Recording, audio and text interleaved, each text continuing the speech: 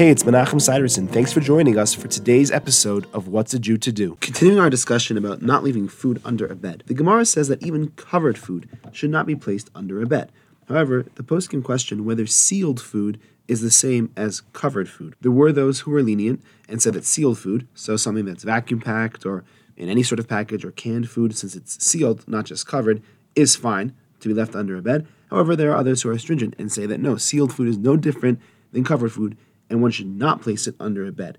Practically speaking, contemporary authorities rule that one should be strict and should not put even sealed food under a bed. Thanks for joining me. I look forward to seeing you tomorrow.